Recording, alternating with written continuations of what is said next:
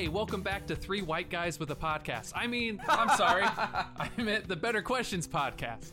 So, let's just address the elephant in the room. We are aware that this is a podcast, like 90% of all podcasts, consisting of just three dudes in a basement. And if we're going to ask better questions, we need to have a more diverse panel of people asking those questions. And so today, we sat down with Carolyn Custis James. She is a well-known author and speaker and professor. You may know her from books such as The Gospel of Ruth or Finding God in the Margins. And we will link to her books and some of her other stuff in the description below. And just a reminder for our podcast listeners, you can find us on video at YouTube at the Better Questions Podcast page. And so today we were able to sit down with Carolyn and discuss women in the church, and we wanted to frame a better conversation around women's roles in the church, and we were able to ask her ideas of what some better questions are and what's best as a church to be respectful and give women a voice. And I don't know about you, Dan, but I thought it was a really great conversation. Man, it was an awesome conversation with Carolyn. And in preparation for this podcast, I actually had looked up some of her work and listened to some other podcasts she was on. And I got to tell you that some of what she has shared in those that I looked at and what she repeated some of that information for us, some of what she's about to share is just really powerful. It's really important. And I think that it's stuff that every man and woman needs to expose themselves to, just for a fuller understanding of the gospel, of what Scripture's trying to do, and what we can learn from the Scripture about God's true and original intention for males and females. Yeah, so we just ask, no matter where you land on women leading or speaking or preaching in the church, we just ask that you just listen to Carolyn and be open to some better questions and better ways of framing the conversation, because we can only benefit from listening and learning and hearing what other people have to say. And so we just hope that this conversation helps further conversations. And so, without further ado, here's our conversation with Carolyn Custis James.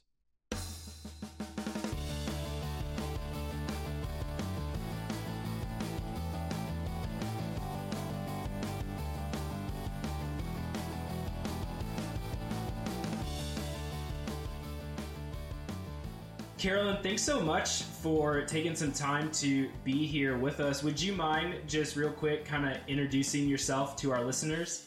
Sure. I'm a writer and a fellow traveler in the journey to understand God's calling on our lives and His purposes for His children. I think my work mainly comes out of questions I've been asking, so I love the name of your podcast. Just even asking bigger questions, and my writing started out just in my own quest to understand what was God's calling for His daughters.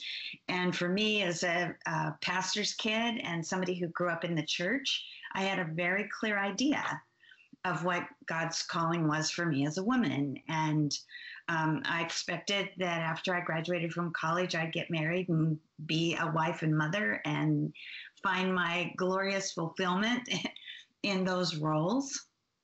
Instead, for me, I didn't get married. There wasn't anyone I wanted to marry, and it went on for 10 years. It was like the bottom had dropped out, that I began to think I could miss what God had created me to be. And so that started my questions. And the questions for me began with, can I miss what God created me to be? And then I started noticing other women, and the question became, can I lose it once I get it? And can somebody cheat me of it? Can I ruin it? And, is God's purpose for me indestructible? Does it begin when I begin and last until my final breath? Or is it just for certain seasons of life? And then the questions got even bigger than that, because we're very focused on our own culture and our own world. And the Bible isn't an American book, and the Bible's message for women isn't an American message. It's a global message. So I think for me, especially after 9/11, there was a lifting of the curtain so that I began to think about what is God's message for women anywhere in the world at any point in history, no matter what they see when they look in the rearview mirror, no matter what circumstances they're facing or what their demographics look like. You know, is it universal? Is it for all of us? Is it for every day? And is it something that is so cemented in us that nothing can take it away from us? So, yeah, I like asking better questions. And those are questions I wouldn't have asked if I don't think I would have asked if my life had followed the roadmap. So it was an important struggle. Yeah. And I would love maybe if we could just start with a little bit of context. And I know that this question I'm about to ask is difficult because it's maybe really different across denominations and especially globally. But how would you kind of describe the current situation of women in the church? I think it's I'm seeing changes that I think are healthy. And it doesn't seem to matter where people fall in the debate. I'm seeing encouragements in both settings. And I'm also seeing that we're very stuck. You know, it's sort of like it's the litmus test. As a woman, I face the litmus test. You know, which camp are you in? And Yep. And my work kind of makes people crazy because I don't take sides and say, this is the camp I'm in. Because I think we need to ask deeper questions. As a woman, when I listen to this discussion, and I grew up with it, and I grew up in a very, conservative church where the leadership was all male, the official leadership was all male, and where, that has a certain impact on a woman, where you see a line that's drawn, and it's not ever drawn in the same place. I had a conversation with John Piper one time, and I said, if I went to your church or Tim Keller's church or Paige Patterson's church, the line would be in a different place for me in all three of those churches. And you're all in the same camp. So, what am I supposed to do with that? So it means I have to be careful. I have to be careful about crossing a line. But when I look at Jesus and what his claim is on me, I don't hear that kind of caution that I should just do so much, but not more. I hear Jesus' parable of the talents, and I imagine standing before him. Do I want to explain why I did too little or why I did too much? And Wow. and you grow up as a woman in this debate, feeling like you need to be careful. There are places where you can do too much, and I don't think we can ever do too much. So I think the questions are misguided. And one of the examples that I give is back in 2006, there was a crisis on Mount Hood in Oregon. I'm from Oregon. And the crisis was that there were three climbers who were in trouble. There had been a sudden change in the weather. These were experienced climbers, but they were caught in this unexpectedly. And it was a week in the media where there wasn't much other news going on. So this was the dominant story for the whole week. One of those climbers was my husband's youngest brother. And we learned, because he was able to contact his wife by his cell phone, that he was in a snow cave, that there was something wrong with him, and the other two had gone for help. So, this week, and it turned out to be a triple tragedy when it was over. Wow. But the beginning of the week, it was just amazing. All of the rescue workers that headed for the mountain. And I was at home. My husband went to the mountain to advocate for the families. He was in all the news programs all that week. And I have to say that when we looked at what was happening on the mountain, it did not matter to us if it was a man or a woman who found those climbers. All we wanted was for them to be brought back home safe. And, and I feel like as Christians, we do not understand our mission. We're involved in a rescue mission. We're involved in a calling to become a different kind of people than what you see anywhere else. And we need everybody to be full on in what we're called to be and do. We need to all be learners. We need to all be studying. We need to all be trying to grow deeper. We need to be able to interact with one another. For men to say, I'll only learn from men is foolish. I mean, with some of the deepest theology in the Bible comes from women. You have Hagar, who was an Egyptian slave girl, a young girl from Africa who enters the story and teaches us about the intimate side of God. Where would we be without that?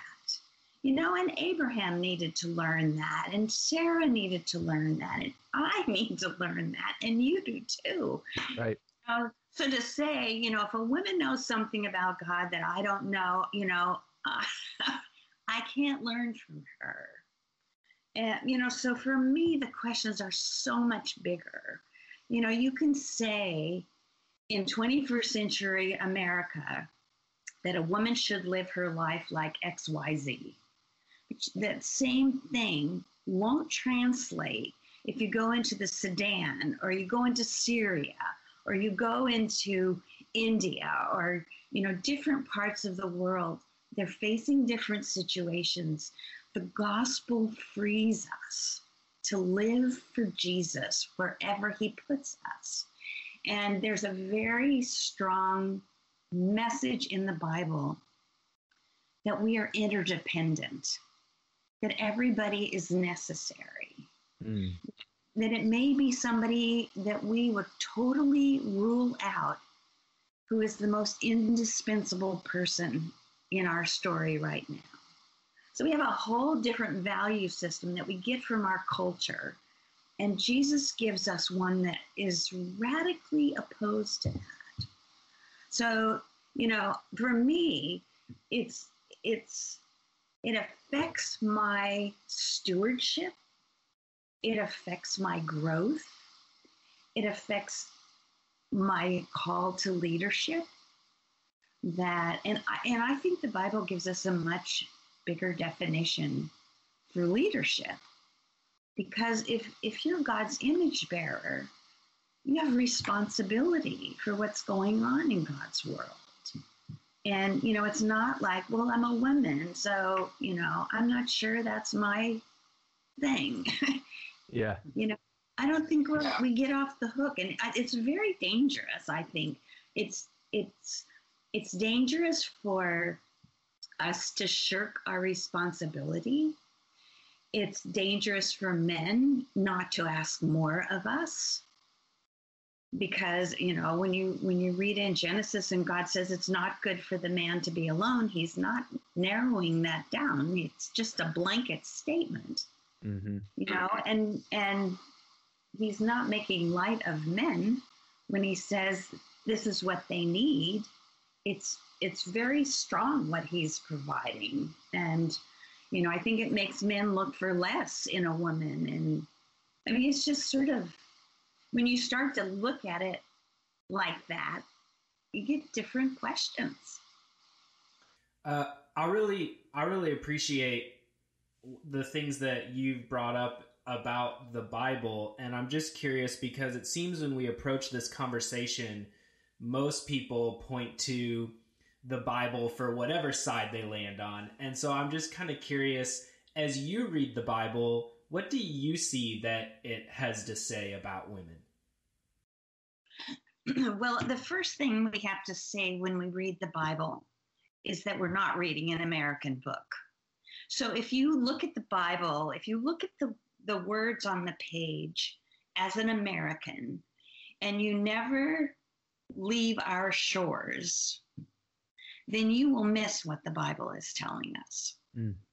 You know, it's an ancient patriarchal culture, and we have confused that to say that the Bible is teaching patriarchy, although, you know, a kinder, gentler, you know, unpolygamous, whatever version of it. But it's the backdrop to the Bible's message.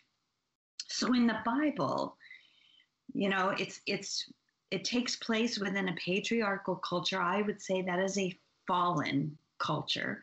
Jesus said his kingdom is not of this world. So it's not going to reflect any of the cultural systems that we see. It's going to call us, to be very different from that. And when you look at patriarchy, it's a system that is centered on the rule of men. Father rule is what it means. But it's, and so women their value would be defined on the basis of the men in their stories. You know, who's her father? Who's her husband? And how many sons has she produced? You know, so a woman's gauged by the number of her sons. It's a world where a woman has no agency, legal rights, or voice. So when a woman sets foot on the pages of Scripture, it's a radically countercultural event that should draw our attention. You know, we've just glossed over these stories. We've sanitized them. You know, we've turned them into fairy tales, but they are earth-shaking. You know, the story of Jesus teaching Mary of Bethany in a room full of men was earth-shaking. It's just not exciting in 21st century America. And so we talk about quiet time and not being too busy. But what you're seeing there is a radical breakthrough in the culture's way of looking at a female mind. And Jesus is saying what she has chosen is the most important thing. And I won't take it away from her. If you took that story to Afghanistan or to Pakistan, where little girls' education is ceased at the age of 8, where Malala got shot for advocating for education for girls, and you told them that story about Jesus, they would love him. So do you see the difference? When you say that's the backdrop, then these stories all have more potency. Like Hagar, she was nothing, you know? She was a slave girl. She was, you know, oh, take her and make a baby with her. You know, she had no power at all. And then there's this potent moment in her story where she's running for her life, and the angel of the Lord is in hot pursuit of her, calls her by name. She says, he sees me. It's huge. Yeah, that's awesome. I love what you're saying, because there seems to be a disconnect, in my view, between what we're being taught and what so many of us experience. and not only experience in real life, but experience in the different passages of the Bible people cite. And I would just love to hear your opinion as to why so often we can experience a woman in leadership, either inside or outside the church, and get value from that and see the skills and the expertise displayed by the woman, and yet say, well, once they step inside the church, those skills and experiences don't matter. There seems to be a disconnect where I remember when I was in preaching classes, many of the women preaching were really good, and sometimes, a lot of the times, better than some of myself and my guy friends, and yet they were never asked to preach in churches nearby. And so why do you think there's a disconnect between the experience of seeing skill and value and expertise and the experience of benefiting from women in the world, but yet saying, well, that doesn't matter once you get inside the church? I would love to hear why you think that is. Well, I think it's because we've taken patriarchy as the model, as the system. And it's made men nervous about women, and that it's demeaning to men to learn from a woman. No, when you think about the metaphor of the body, if we let that inform how we interact with one another, we would be totally different. To step inside the church, there should be inside the church the most vibrant flourishing of human beings, the most intense valuing of others. And you know what? It's not just women who get hurt in all of this. Men get hurt by patriarchy. It's a system of pyramids. So, there's very little room at the top. And every Sunday in our churches, men are marginalized. If they don't have the same level of education, if they don't have the same bank account, if they don't have the same kind of a job, nobody looks at them and says, what did you just bring us when you walked in the door? We don't think like that. And some of the most, for me, I told you I grew up in a church where I have 3 brothers, and I thought if I had been the 4th brother, I would have gone straight to seminary after college, because I couldn't get enough of digging into the Bible and studying. And, but I couldn't because I was a girl. And, and I never thought about being a pastor as a woman, never did. And so when people would talk to me about Deborah and Priscilla and Junia and throw some of those, I just felt like, well, that I'm not thinking like that. And that's not a question I'm asking, although a lot of women are asking that question. But what changed the story for me was the book of Ruth. And what you have in the book of Ruth, and this is it's the typical Cinderella story. That's how we talk about the book of Ruth. But the book of Ruth, if you give it its backdrop of the patriarchal world, when Naomi becomes a refugee, a famine refugee, and her husband and both her sons die, Naomi plummets to the bottom. And scholars are saying the book of Ruth is a Job story. It's not a Cinderella story, it's a Job story. And Naomi is a female Job, and she's asking questions sooner or later we're all going to be asking. Does God really love me for my life to look like this? The person in the story who is leading the action is not just a 0, she's below 0. Ruth has gone through 10 years of marriage to a famine refugee in a culture where marriages are arranged to improve your family status. She's a throwaway daughter. Doesn't matter who she marries. They're just offloading her. She marries a famine refugee. She goes through 10 years of marriage without a pregnancy. And then her husband dies. She becomes an immigrant in Bethlehem. They're facing hunger. She goes on welfare. I mean, listen to her story, how she's dropping, you know? Right. And what shook me up and made me rethink my whole life was when scholars said that Ruth is initiating the action in the book of Ruth. That when she approaches Boaz every single time, she's reinterpreting Mosaic law to him. He has been raised on the Mosaic law, and she's a brand new convert. She's a scavenger in his field. She's not a prospect for a bride. No man in his right mind would marry a woman with that kind of track record when it comes to pregnancies.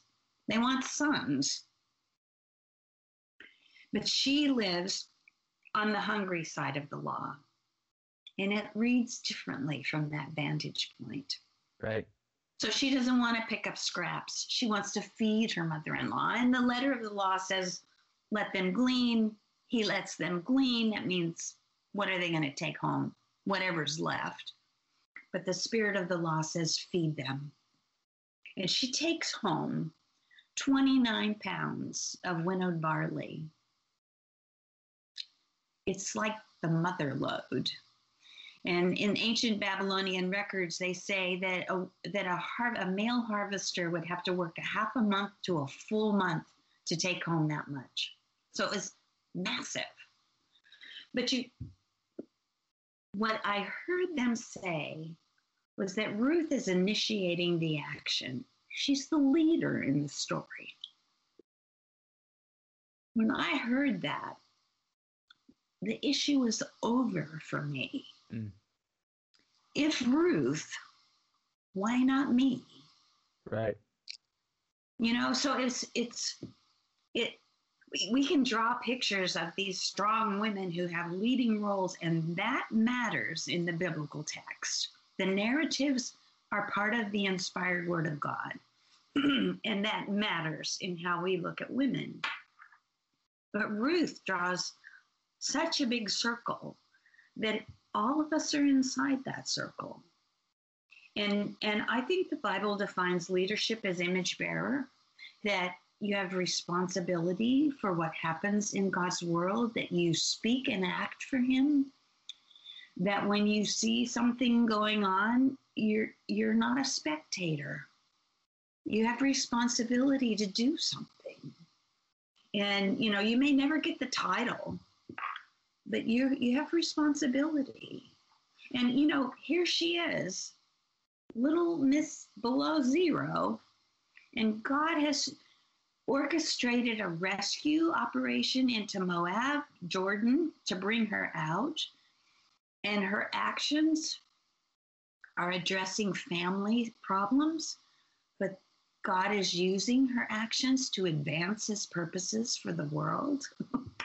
You know, so it's like, right. Who are we counting out? You know, and Boaz is big enough to listen to her, to learn from her. I mean, he's amazing, and he sacrifices for her. He's not the guy who gets the girl. He's joining her efforts on Naomi's behalf to rescue the family. Yep. So it's, you know, when I heard that, it was over for me.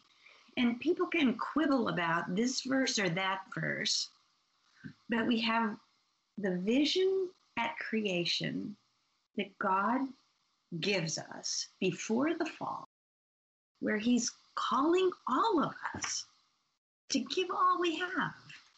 And he's saying, don't count anybody out. You don't know where I'm doing big things. You know, it's not always the big shots.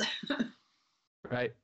Would you mind talking a little bit about that vision that you see at the very beginning? Because I've also heard people point back to the opening stories in Genesis and say things like, well, Adam was created first, Eve was created to be his helper, Eve is responsible for the sin, and kind of, they may even say from the beginning it was supposed to be set up as a male-dominated type thing. What vision do you see presented in the beginning? And if I might add too to that, I think the reason a lot of people point to that is because there's also like times in the New Testament where Paul will even give that as a reasoning for some of the thoughts he has, or at least what we read and how we interpret it as his thoughts for the patriarchy. He cites back to Genesis because, Eve ate first, Eve was the one deceived. So yeah. So the numbering of who comes first and who comes second or third or fourth or fifth is patriarchy. That's primogeniture. And the Bible dismantles primogeniture. The book of Genesis shatters it because it's, even with Cain and Abel, it's not Cain. It's Abel and then it's Seth. It's Jacob, not Esau. It's Joseph, not the first 10. Right. Or Judah. So God isn't following that recipe. And in the creation narrative, if you look at it, God is creating his image bearers as male and female, and he's entrusting them with the same responsibilities to rule and subdue outward. They're not supposed to rule and subdue each other. They're supposed to rule and subdue creation for the purpose of flourishing. Explore the earth's resources, cultivate, develop, utilize them. Everything that humanity has done with the raw material that's in the earth is part of that commission, part of that mandate. The purpose that we have as God's image bearers means that as human beings, we have the highest possible calling that you could ever have, because we are created to be like God, which means the first and most important responsibility we have is to know God, and then to work to reflect who he is, his character and his ways, and to see the world through his eyes, the world he loves. The second chapter of Genesis focuses on the relationship, the horizontal, between human beings in the creation of male and female. And, the way we talk about it is sort of diminishing of both men and women. For God to say it is not good for the man to be alone, that he needs this person. I mean, can he feed himself? What is she created to do? It ends up being fodder for jokes instead of a very important lesson that God is teaching us about our need for one another. The word that he uses when he creates the woman is the Hebrew word azer. There are two words, actually. It's azer kenegdo. Kenegdo means she's his match. Like one scholar in his Genesis commentary said, it's like the North Pole is to the South Pole. She's his match. My father taught me that the azer, and he was thinking of marriage, that the azer was a spiritual help. And so that was kind of where I started, because, not all women are able to do the kinds of things that are typically listed for women to do in marriage. But when you look at the Genesis narrative, it doesn't talk about marriage till the very end of the chapter.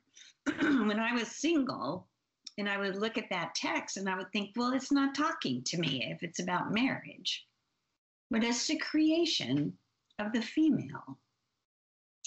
So it has to do with little girls and elderly women. It has to do with wives and mothers, has to do with all of us. Right. The word azer, when scholars study it, they do an inventory, and it appears 21 times in the Old Testament as a noun. It's used twice in Genesis for the woman.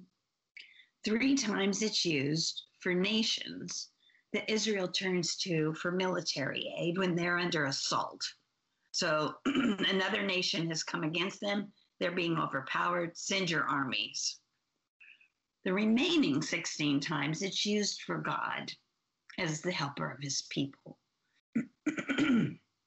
Well, I went and looked up all those words. And every time the word azer appears, there's military language in the context. Send your armies. Okay? When it's used for God, he's our shield and defense. He's better than chariots and horses. He stands sentry watch over his people. Go back to the Garden of Eden, we think of paradise, but there's an enemy getting ready to attack. Well, what do you call that? I mean, I say Eden was a war zone. God commanded the man to guard the garden. The same language is used for the angel guarding the garden when they're evicted with the sword. And they're going to rule and subdue. So even before the fall, they're going to encounter resistance to their efforts. And the verb form of this word is even more compelling, but that it's a military term. The azer is a warrior. There are battles to be engaged. And so she brings her strength, her wisdom, her full self to engage the battles. And what could be more plain than for God to say, this is what the man needs. And we're not talking about a defective man. He's just named the animals. That's the beginning of science. So, he's a masterpiece. So, what God is doing here, and I have to tell you, this word azer is changing the lives of a lot of women and even little girls, who realize that there are serious issues going on in this world and that our brothers need us. They need us to be strong for them. They need our encouragement. They need us to be strong in the Lord, which is what Paul calls us to be. Put on the full armor of God. He's not just talking to men. He's summoning all of us to engage in the battle against the enemy, which is not flesh and blood, but we're engaged in a battle against one another. And that's how far we've fallen from what God created us to do. And the interesting thing about this word azer is that their inventory was off, because the word azer appears in the Old Testament in men's names. Eliezer and Abiezer. And even there's a man in the tribe of Judah whose name is Azer. And this is not a wimpy name. It's important. And, when you think about the struggles of life, who do you want next to you in that battle? Do you want somebody who's going to need you to defend and protect her? Or do you want somebody who's going to engage with you? Who's going to call you to be strong, who's going to be there in the battle, that you're not going to be alone. So, and it should be the same thing in the church. A lot of what you've done so far, I'm sure for our listeners and definitely for myself, has shed a lot of new light onto familiar Bible passages.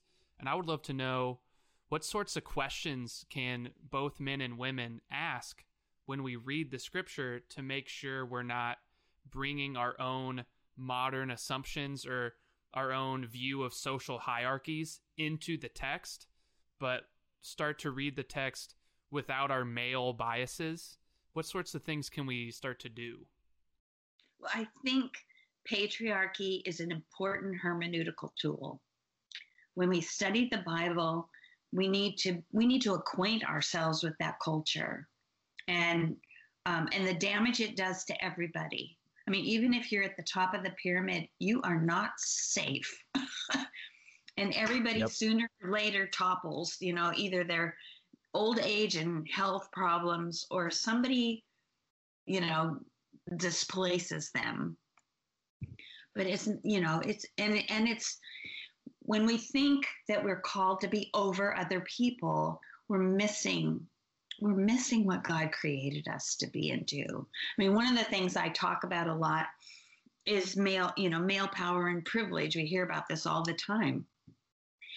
You find in the biblical story, some of these biblical stories, like Boaz is a man of enormous power and privilege. I mean, he could have done anything to Ruth and nobody would have believed her. He uses his power and privilege to empower her. Changes the whole story. He doesn't use it to make sure he's in charge or that he's the man. He uses it sacrificially, but he uses it. When you see him in the city gate in the legal setting and how he is driving through Ruth's initiative so she can get what she's proposed for the sake of the family. Nobody's opposing him. I mean, he's very powerful, but it's going to cost him. That's what the nearer relative said. It will ruin me if I do this. It was going to mean taking from his own estate and investing in Elimelech, Naomi's husband, her dead husband, in his estate. And if Ruth gives birth to a baby boy, that baby boy will inherit all of that. And his sons, Boaz's sons, will inherit less. So it was, but you can't shed your male power and privilege. And God doesn't call you to be weak, but he calls all of us to use the gifts and powers and privileges that he entrusts to us for the good of others, for the sake of his kingdom. So I love the way what you're calling your podcast, because it makes the point that we have more to learn. Mm-hmm. Absolutely. That we haven't arrived. That when Jesus said, my kingdom is not of this world, and we settled for something that's sort of a kinder, gentler version of the way the world does things, that we haven't gotten there. I mean, I feel like when you open the Bible to know the God who created you, you're looking at infinity. What do we know so far? It's not very much. It's really not. And to think that, we've got it nailed down and this is the way you do things, even though people are saying, this is hurting us or, what does it do to the church when we don't want everybody to bring all their gifts and to invest themselves in what God is doing? And then we send them out, to go into the job or go into the community or go into the, volunteer somewhere, or be in the family on a front line for the kingdom. It's really diminishing our potential when we think what God is doing rests on the shoulders of a few. Yeah. I have, I first of all, sorry, I want to thank you for sharing all that, because it's just so powerful to hear that perspective. I think we need more, just more people talking about that. And I kind of have a long intro to my question. I just want to set up a little bit of background. But I've experienced, as somebody that has worked at churches and just knows a lot of people that work at churches, especially I'm a worship leader. by trade. And so even in the area of worship, I've experienced females be put down because they're not able to lead an entire service of worship on their own without males on stage or something like that, or they can't do certain aspects of the ministry because they're females. And it's just never really sat right with me, especially like you're bringing up. Like, I can point over and over and over again to scriptures that indicate that what Jesus came to do and what the point of the gospel is to expand rather than restrict, and is to include rather than exclude. And over, you see examples of God working through females. You see the Bible highlighting women in genealogies of Jesus, which is something that's countercultural at the time. You see the gospel writers showing that it was women who saw the resurrected Christ for the first time, which was countercultural at the time. I can just name thing after thing. You see Paul listing females as listing women as like apostles and priestesses and leaders in the early church. In fact, I believe it was a woman who was the person that carried the letter of the Romans to the Roman church. To have that kind of confidence in a woman for Paul, but yet sometimes when we can, talk to somebody that has a very strong belief on maybe the other side of whatever debate that is, they just point to one or two or three scriptures that just say, well, but in black and white it says right here, a woman should not have authority over a man. And it just kind of like ends the conversation.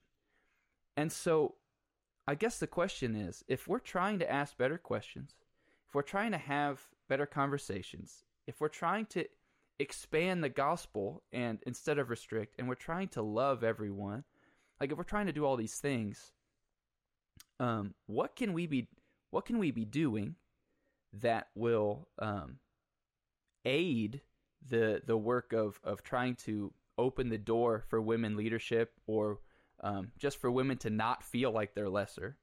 And two, how do we have better conversations with people that may be on a different side of the issue that can help try and bring some unity to this whole thing?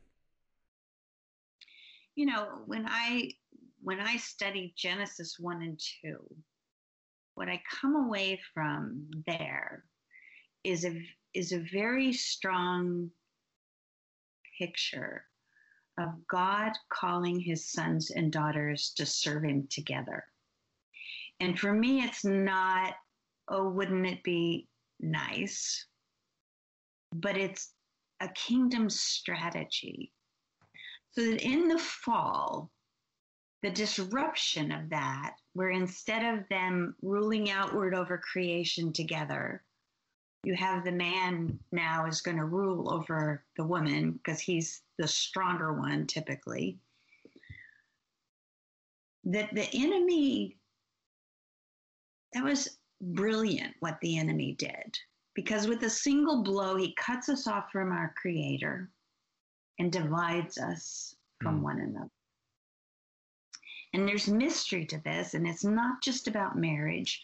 I mean, I've seen conservative churches where the men value the wisdom of women and they engage them in the decisions that are being made.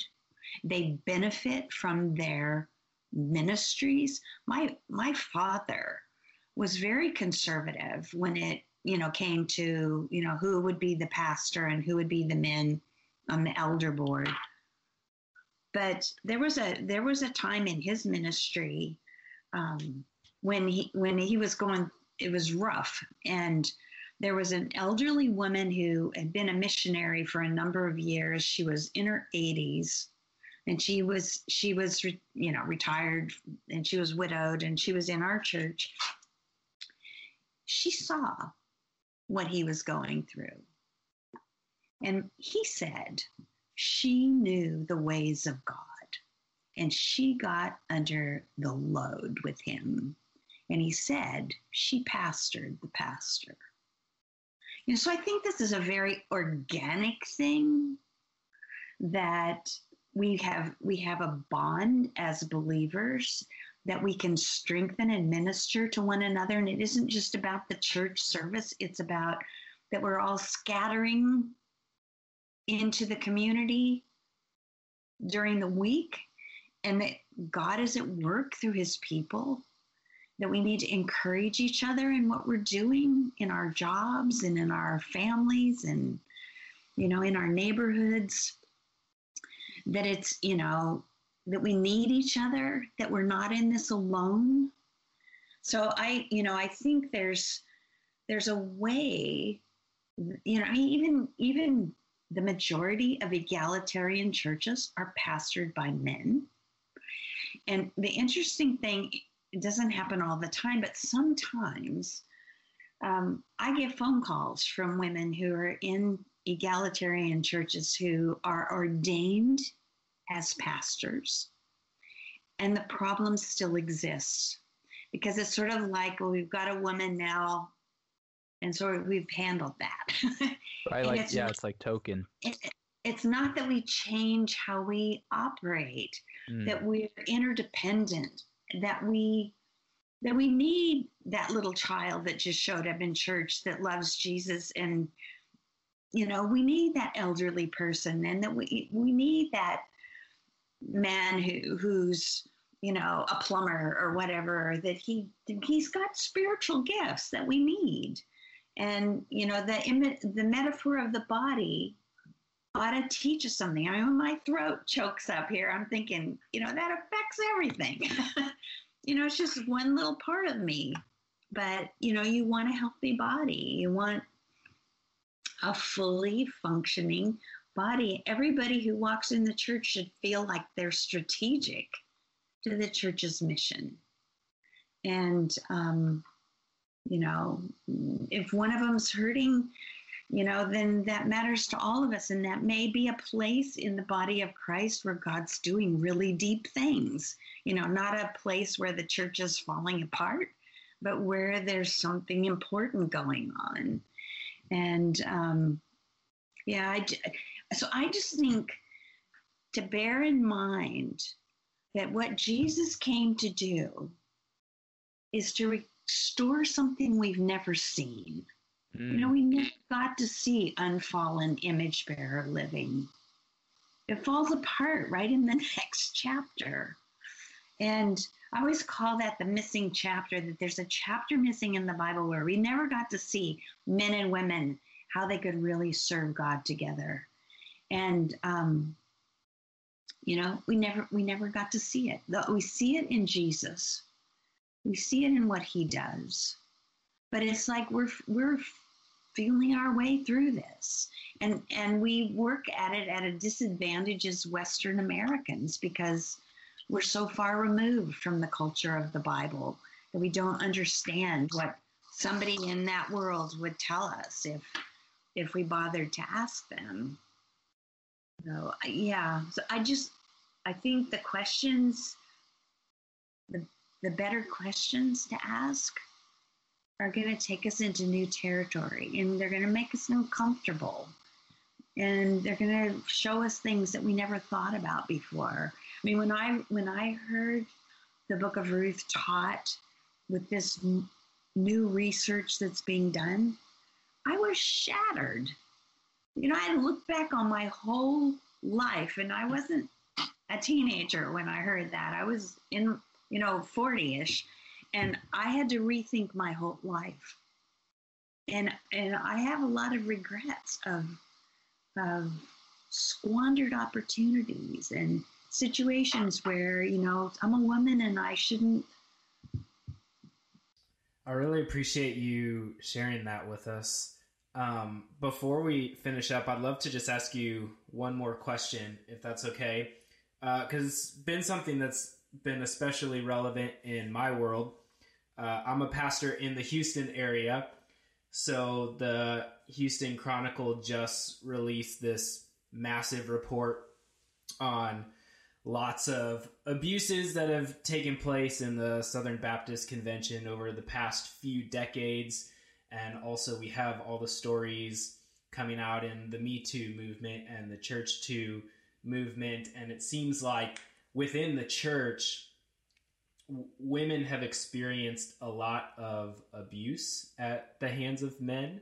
And I've heard you say recently, especially as you've recently just done some work on the Book of Ruth, something along the lines of you think the character of Boaz is the male response to the Me Too movement. And I'm just curious if you could speak to why so much of that abuse happens in the church and what we do about it. How do we respond? Well, thank you for bringing that up. And I would say it's worse than the report indicates, because typically those who have been abused don't come forward. And, to do it is to relive their situation, and also they get re-abused by how they're treated. I think, church leadership needs to be educated about the problem. They need to get help. A pastor can't possibly be equipped to deal with everything. They need to be smart enough to go to the authorities. These are criminal activities that we're looking at. And there is no statute of limitations in the church. Somebody who's done these kinds of things, is not somebody who should be in positions of trust with other people who are vulnerable. It's a story of power. That abuse is about power. And as I say, power is a gift. And it can be abused, or it can be used in beautiful ways. And, I look at the Book of Ruth and I call it the Me Too story that didn't happen. Because she comes to him in the middle of the night at the threshing floor where, typically they've been drinking. It's not a safe place. Nobody's looking, except Boaz knows somebody's looking. And that changes how he behaves. And he's concerned about her safety and her reputation. He's concerned about the reputation and the rights of the nearer relative. He's very other-centered.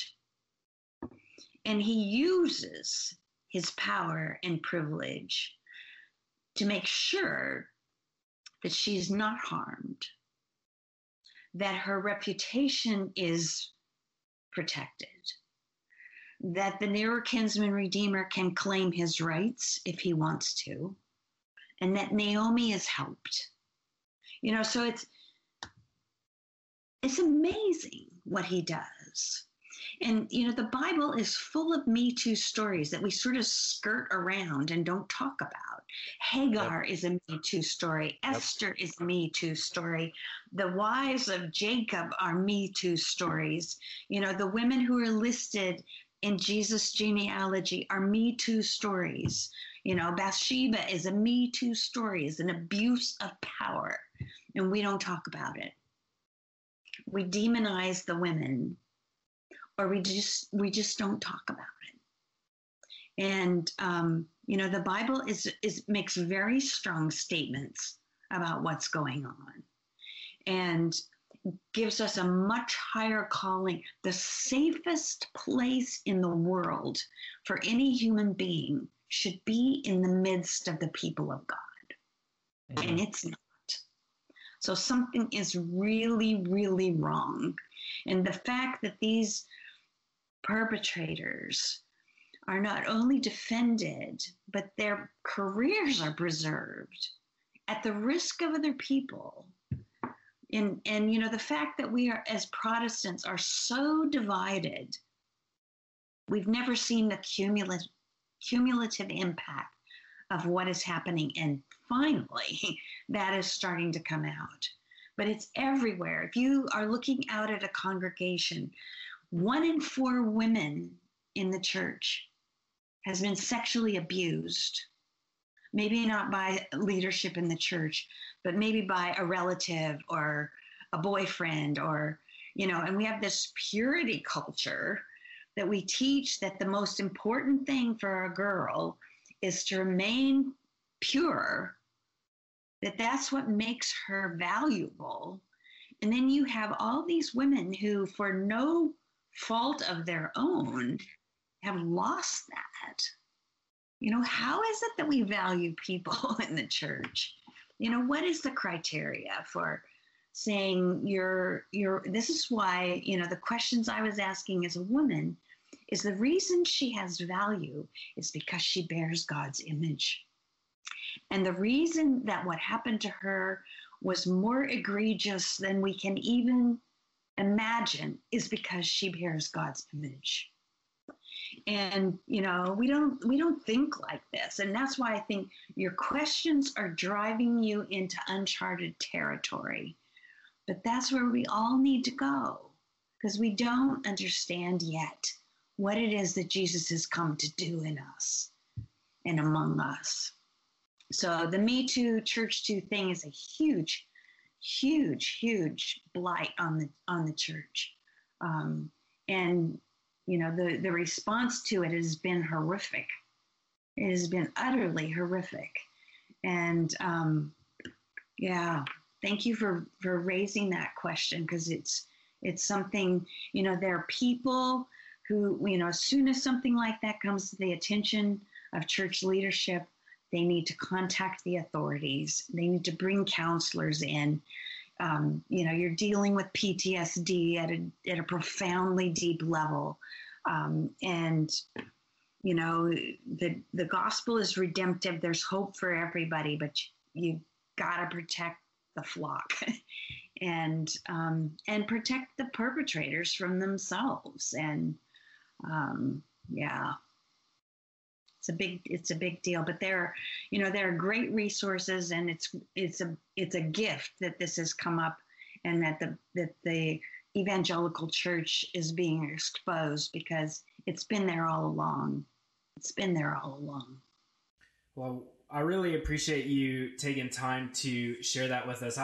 I feel like we have so many more questions we would love to ask you, but we want to respect your time. So where can people find more of your work?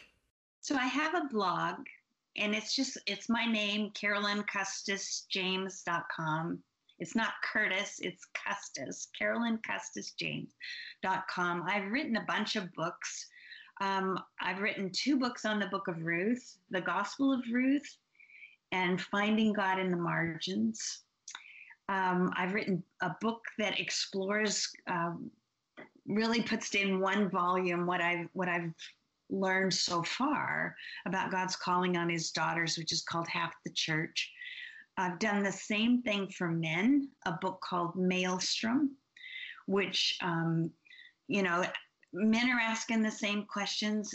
Whatever it means to be a man is something that is very fragile in today's world. It's something you can lose or miss or have taken away from you. But God's calling on his sons is indestructible. And we now more than ever, that conversation needs to take place. So, my books are all out there. I hope you'll let your listeners know about them. Absolutely. Absolutely. Well, thank you so much for taking some time to talk with us. It really was our pleasure. The privilege.